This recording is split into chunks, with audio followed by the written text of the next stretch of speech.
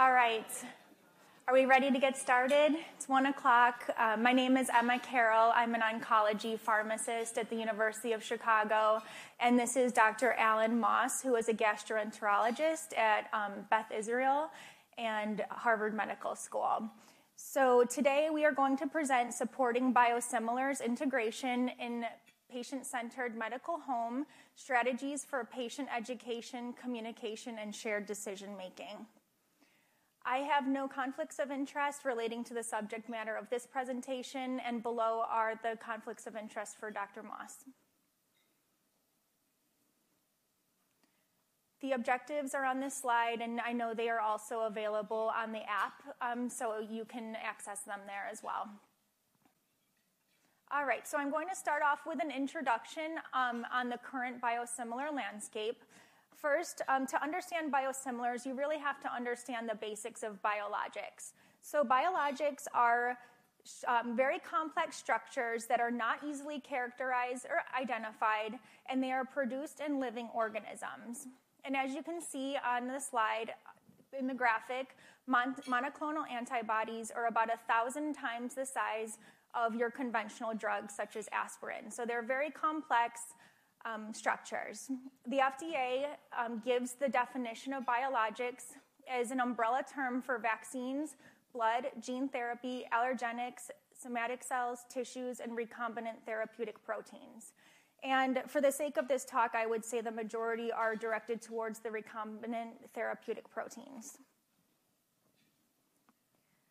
While biologics have revolutionized the treatment of many disease states, they have a significant financial burden to patients, payers, and the medical system as a whole.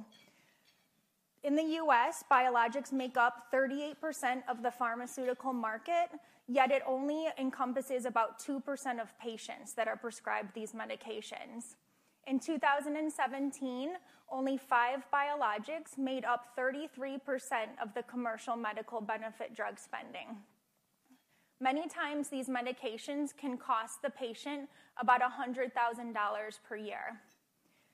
When you look at the U.S., biologics account for about $200 billion in net drug spending a year. Globally, biologics by 2020 are projected to have revenue of $343.8 billion. So the takeaway here is that biologics make up a disproportionately large amount of spending compared to the percentage of patients that are on them. Okay, so as seen in the previous slide, biologics are complex structures and originate from living organisms. Therefore, an identical copy, like a generic, cannot be created. This is where biosimilars come in. The FDA defines biosimilars as highly similar but not identical to an already licensed biologic product, and I'll refer to this as a reference product in terms of quality, safety, and efficacy. They have to prove that they're highly similar structure and function and no clinically meaningful difference in safety, purity, and potency. This is usually achieved through pharmacokinetic, pharmacodynamic, and immunogenicity testing. And Dr. Moss will talk more about this.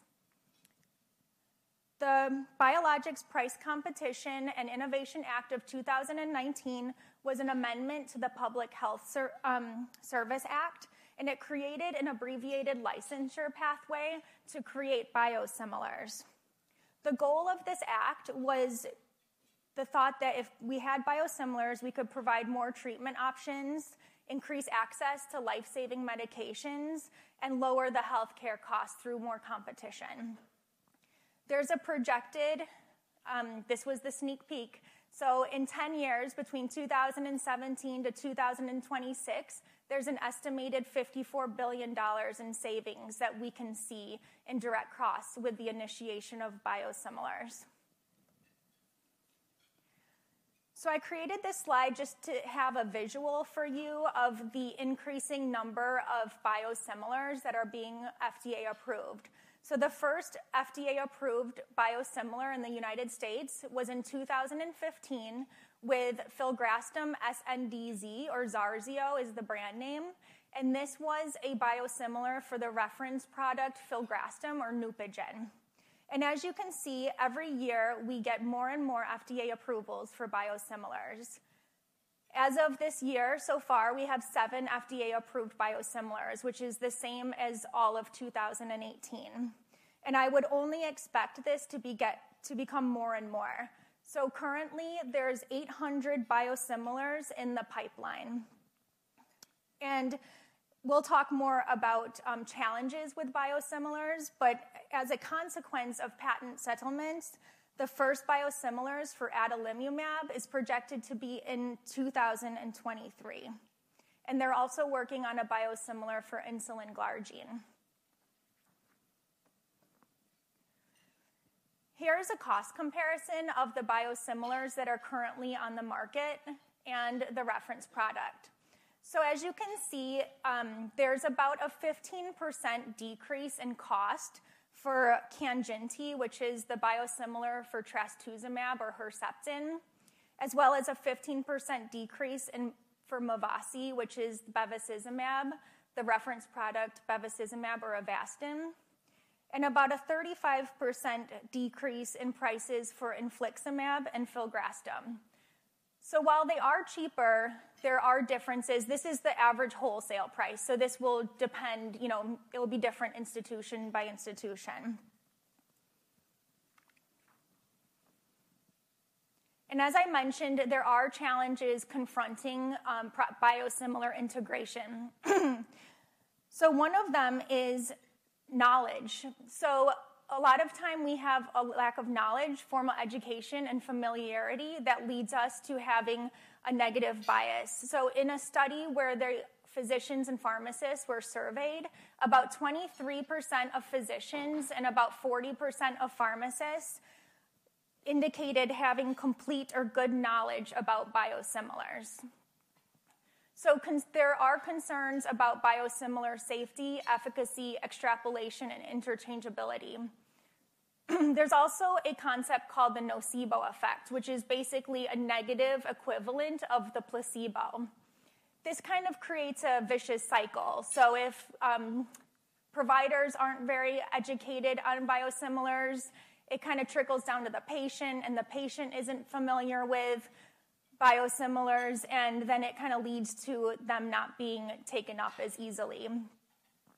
There's also manufacturer exclusivity patents and also rebates that the reference product manufacturers implement to kind of get payers and institutions to use the reference products. There's also been delayed market entry. I mentioned this a little bit before, but there's ongoing patent litigation. So if you have a reference product that continues to keep trying to prolong the patent, it's going to delay many of the market entry for some of these biosimilars. Many of these agreements lead to a much further delayed entry, like I mentioned, adalimumab in 2023. So far, the guidelines are not including a lot of the biosimilars as well, and once those are being added to the guidelines, I foresee providers, implementing them more. And also, in a study where they surveyed providers, they found that when they did prescribe biosimilars, typically it was in biologic treatment-naive patients. So what this means to me is that providers still are a little hesitant, like they are willing to prescribe it, but maybe not willing to prescribe these biosimilars in a patient who is already on the product, the reference product. Also, we have different treatment settings. So I work in oncology, and so many times if a patient is in a curative setting, meaning that their cancer can be cured, providers tend to be a little more hesitant to use the biosimilar product compared to the reference product. All right, so I'm going to turn it over now to Dr. Moss.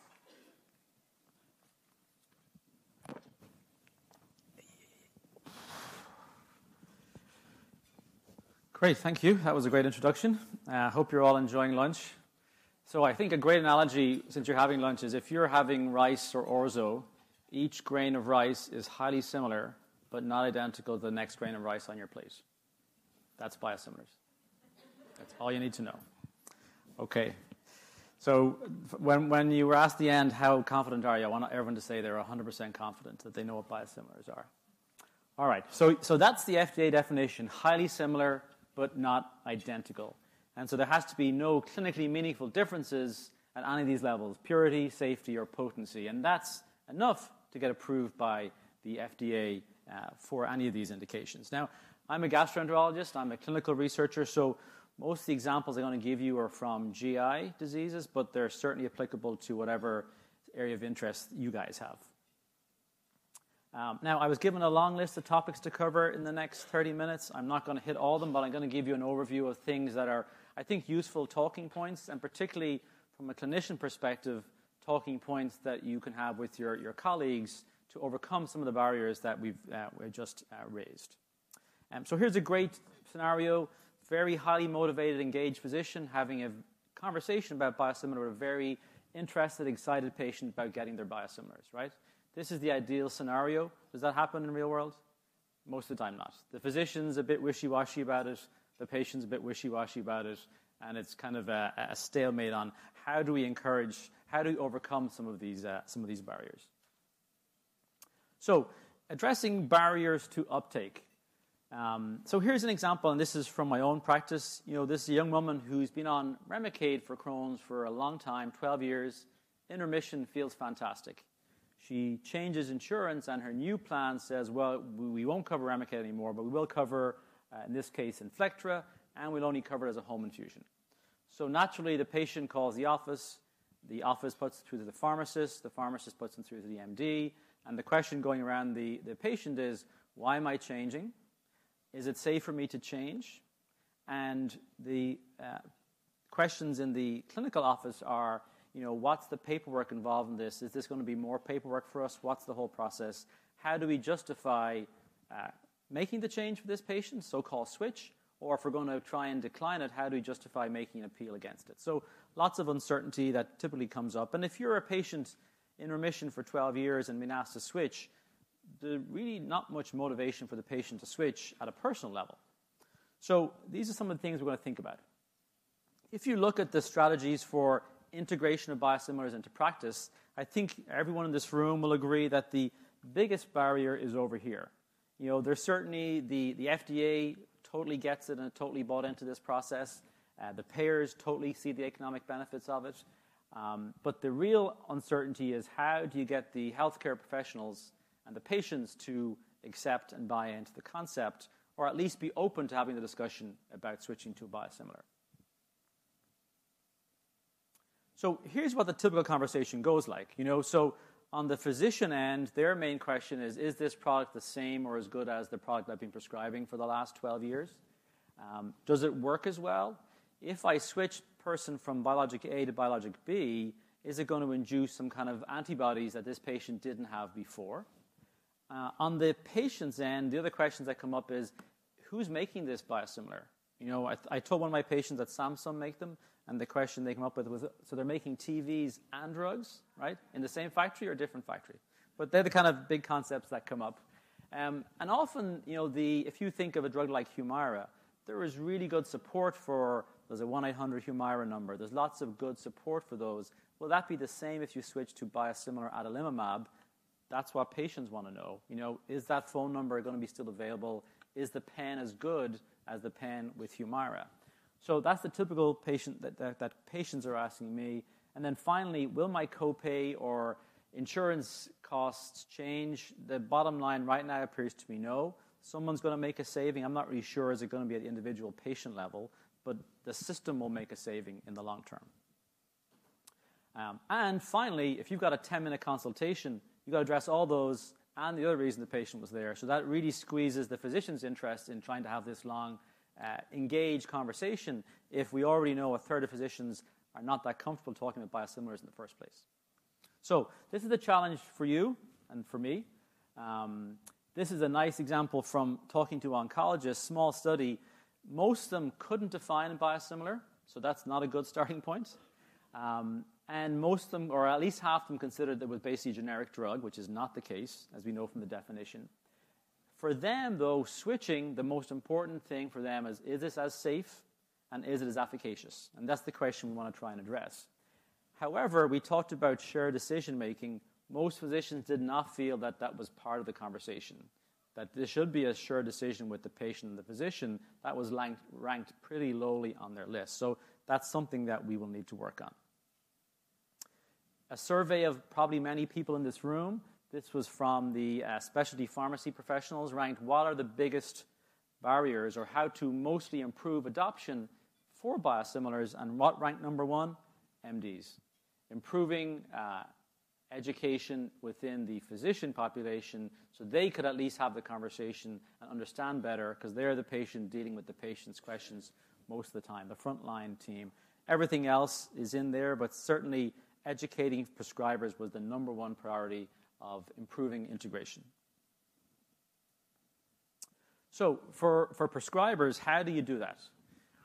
Most prescribers go to meetings like this. So educational outreach is going to be key, providing small pieces of digestible, excuse the pun, knowledge to prescribers on what biosimilars are they safe, how do they work. Publication of trials. They have been biosimilars in Europe now for a long time. There are tons of papers on the experience in Europe, all showing good results. And so seeing those being published in major academic journals is one way to encourage the prescribers to shift attitudes. And then finally, seeing KOLs or key opinion leaders talking on this topic at meetings is also important. I know in GI, even 2 or 3 years ago, most opinion leaders would say at the podium, we're really not sure about biosimilars, we need more data, a lot of hesitancy and nervousness. But that's started to shift now, and there's a lot more openness to biosimilars because of the experience from Europe. So the analogy I like to give my colleagues is if you were to give a brewery some malt, yeast, and water and said, brew me a beer, and gave it to 4 different breweries, the same ingredients, the beers would be highly similar, but they would not be identical. And in fact, the Remicade we're using today is highly similar, but not identical to the Remicade we used in 2007 and the Remicade that was approved back in 1997, because the manufacturing process has changed several times over the last 20 years.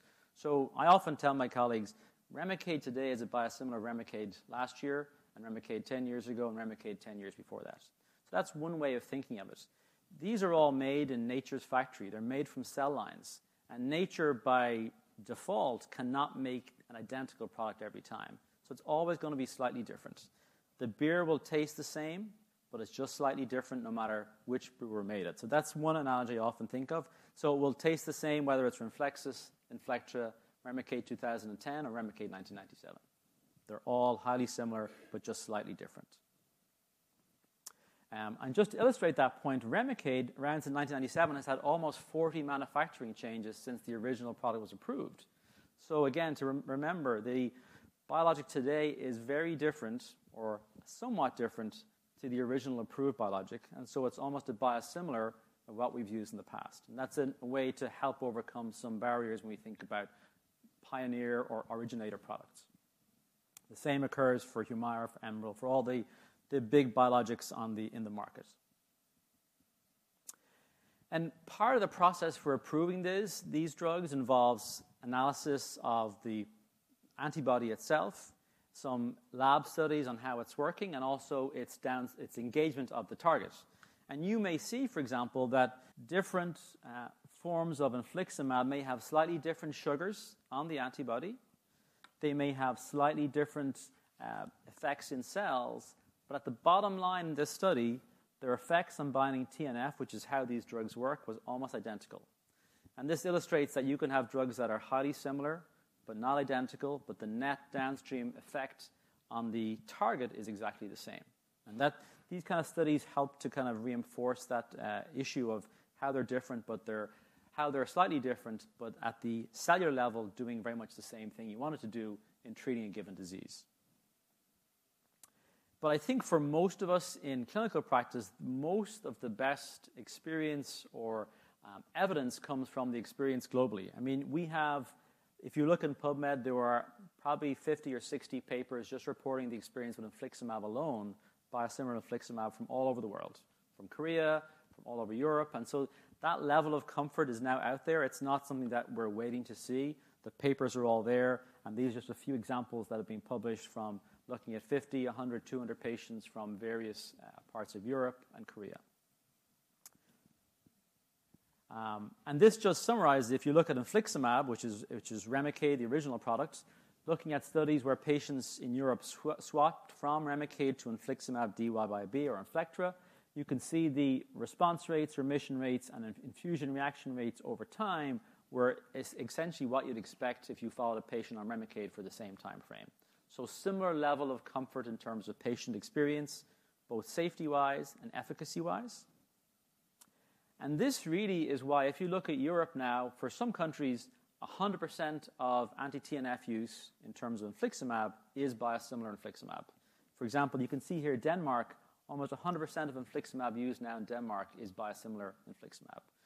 So the comfort and confidence within Europe has led this to be almost universally adopted at a national payer level. And so this gives you experience and comfort to report these experiences elsewhere. And a patient with Crohn's or colitis in Europe is very similar to a patient with Crohn's or colitis in Boston. Now, this third factor in terms of improving prescriber engagement is the professional bodies. And often they'll come out with statements on, do they support biosimilars, what their feelings on biosimilars are. My personal experience or feeling is that these have been very, very cautious to date. They have recommended the FDA do lots more testing, wait for more experience, despite all the experience from Europe and the rest of the world. So you can see here, this is the Crohn's and Colitis Foundation requesting lots of requirements for use of biosimilars in practice. Same with the American Gastro Association, so very conservative. And in fact, just recently, the American Association of Rheumatology had a similar guideline again, holding back on recommending switching between biosimilars for anti-TNFs because of an excess of caution. I think as we see more and more cumulative experience being published, this caution will start to decline at least. So that's some of the ways you can think about engaging your colleagues to address some concerns. The other thing I was asked to talk about is how are these approved in the first place? Is it different to approving aspirin or a drug like aspirin? And if you imagine the process for approving, let's say approving Remicade, it's very much most of the time and effort and cost is in doing large phase 3 clinical trials to get approval. Less work relatively is done in the assay itself. That essentially is flipped for getting approval of a biosimilar.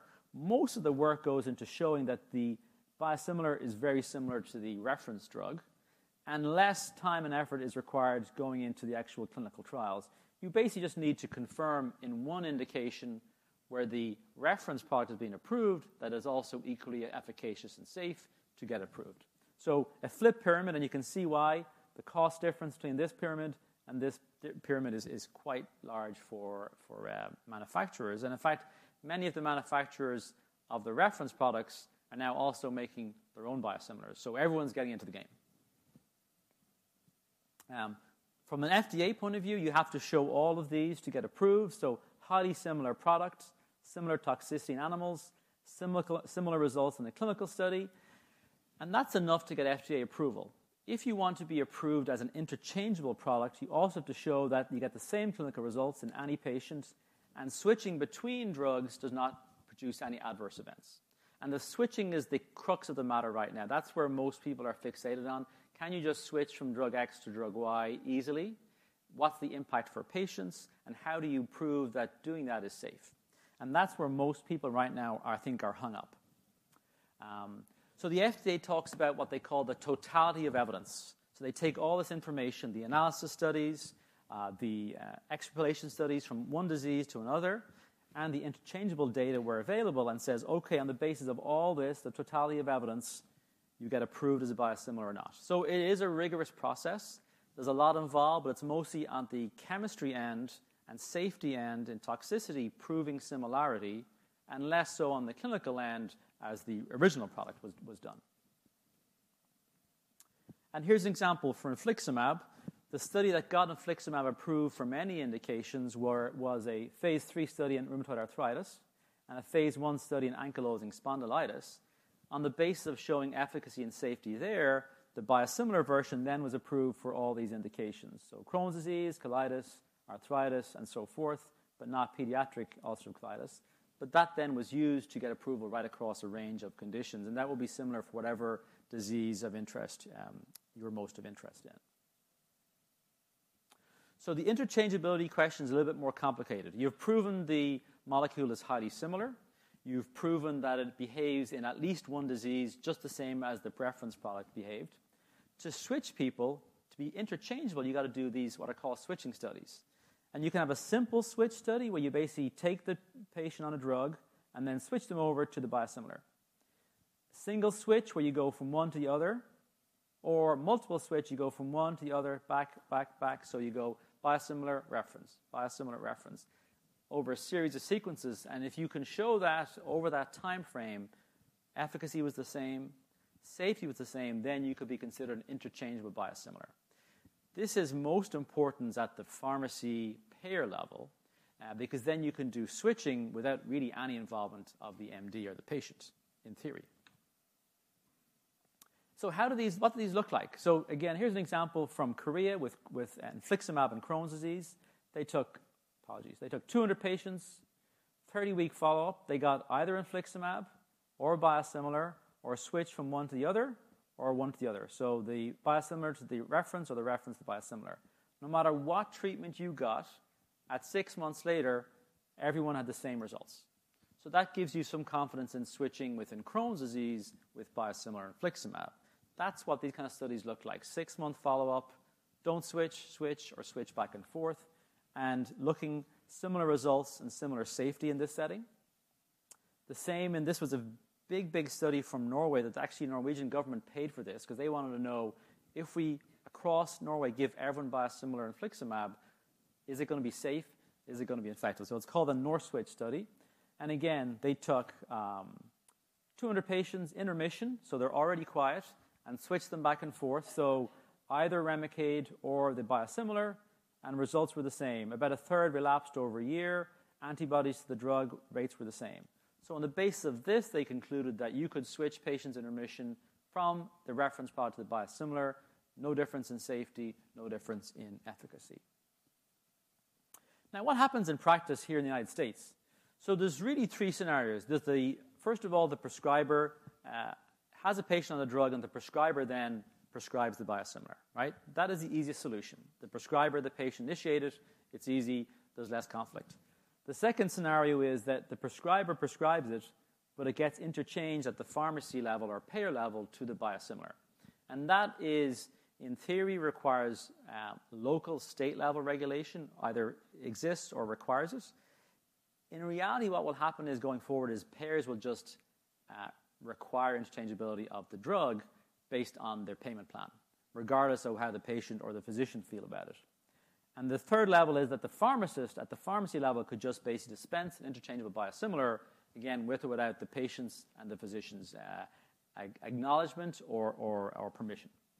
So these are the, if you like, the gray zones right now. Each state has or is thinking about legislation to legislate this locally. So whatever state you're in, there may already be legislation in place or going through the process to determine how this interchangeability or switching happens. Who needs to know? Do you need permission or not? This is all now being evolved. And so you can see your state there on the map to see where your state is at in terms of does it have legislation or not. I can tell you in Massachusetts, free plug there for the Patriots, the rules were put in that the pharmacy may make the product interchangeable unless the physician or the prescriber says no. You have to tell them within a reasonable time frame. Is that 24 hours, 2 years, to be determined? You must notify the patient, and you have to have a record that the substitution was made. So the biggest fear of most people is that a pharmacist would switch you from reference to biosimilar and no record would be of actually at what point that happened or what the biosimilar you switched to was. So the key is having an audit of knowing when that happened and what the biosimilar you were switched to was. And so the FDA right now have really said, well, we approve the biosimilar. We will leave it to the states to determine interchangeability rules, which is where we're at right now. But as I mentioned earlier, most payers are going to decide themselves we're only going to cover biosimilar X, and regardless of what you feel about it, that's what if the patient wants this biosimilar, this is what we'll cover. And that's what's going to probably most happen and is already happening in reality. And then finally, there's many pharmacists here. At the pharmacy level, the three main obstacles that have been identified are how this will work into formulary management plans. Do you have non-exclusive biosimilars or exclusive biosimilars, and where the new biosimilar will fit in with your exclusivity arrangement with the pioneer agent, the reference agent? Can you do automatic substitutions at the pharmacy level? Again, to be determined at a state level. And then finally, what's called the rebate trap. Now, you guys understand this a lot better than I do. What I do know is this is a nice study, or it was more of a letter in JAMA last year, looking at the implications of switching. If you switch from a reference product to a biosimilar and lose your discount from the producer or who you're purchasing it from, and only half your patients switch, it actually ends up costing you more. If you can get everyone to switch, then there's big cost savings for the payers. But if you end up with this 50-50 mix and you lose your rebates, then actually that's the net cost there is higher to the payer than the original plan. So this gets into economics of this, which is beyond my pay grade. But I think it's worth knowing that it's certainly complex, because if you lose your rebates from your manufacturers, that may actually make the biosimilar more expensive than the reference product or not. So all those backroom deals, this is what they all implicate or all affect. So think about it. So here's a patient I've had, and this is to kind of wrap us around to the end of it. The patient is prescribed Remicade by the prescriber. The patient's plan will only approve Inflectra. The patient goes to the pharmacy, the specialty pharmacy. They have an arrangement where they will dispense Renflexis. So in theory, you could have on one end X drug being prescribed, but on the patient end, a totally different drug being dispensed to the patient. That is in one theory of how this could all work out as it plays out at the practice level. The key for patients, pharmacists, and physicians is that there is a record of how this happens and what actually the patient gets dispensed or infused at the end of the day. Because you need to know what they're getting, because let's say next year they change plan, they switch back to Remicade. 2 years down the line, they switch back to Inflectra. We need to know where those switches are happening to be able to track that over time if an issue comes up with safety or if an issue comes up with immunogenicity. So I've presented some areas of certainty. There are also lots of areas of uncertainty, right? One of them is if you keep switching back and forth from a biosimilar to a reference, will you develop more antibodies over time to that product or not?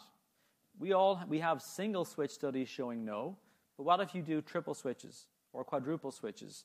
Will you start accumulating antibodies over time to those switching back and forth? We don't know that answer to that question.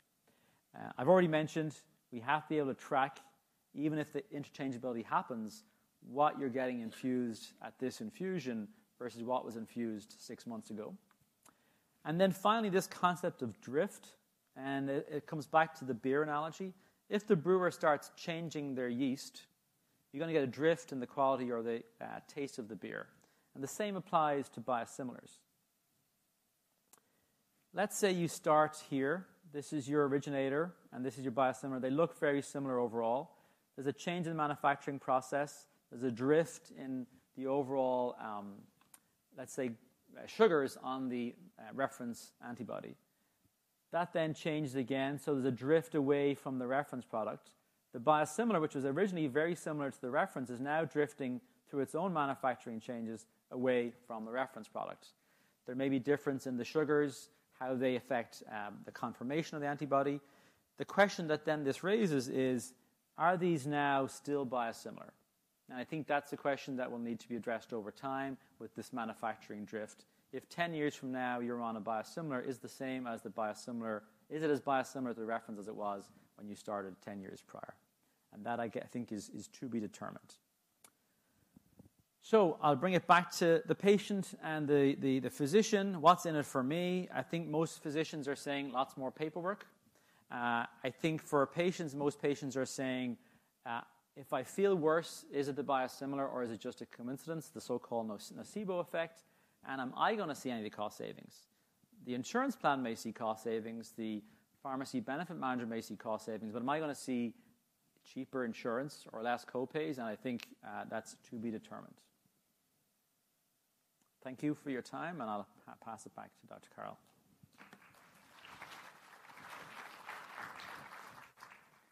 All right. So now I'd like to focus on the need for patient education and shared decision-making. So we've talked a lot about different barriers for biosimilar use, and I just want to focus on those patient-based barriers. So a lot of patients tend to be aware of those reference product names. They go online, they look, at different blogs and different forums, and they see the brand name of a medication. And I think that, the general knowledge is kind of like these are generic products, just like they would have a generic aspirin product. And they want to know that if they're prescribed, say, Herceptin, that they're going to get Herceptin. And maybe there would be some hesitation if they found out they weren't actually receiving that product, but potentially a biosimilar. So again, just like the provider lack of knowledge, the patient lack of knowledge can also be a barrier, because if they don't understand what the approval process is, then they may be hesitant to switch. Again, as I mentioned earlier, if they have a curative disease, they may be hesitant to use a biosimilar and want to use the reference product. And even their own physician, their doctor, if they feel like there's any hesitancy in their voice or in their communication, they may feel like a little nervous to switch. And then we've talked about the nocebo effect. So this is having negative perceptions and expectations, and then that leading to negative consequences. So like the negative equivalent of a placebo. So I'm going to talk about this, I think, next. So one way we can avoid this nocebo effect is managing the expectations of the patient and the provider. And I think this is accomplished through education and empowering the patients as well as the providers.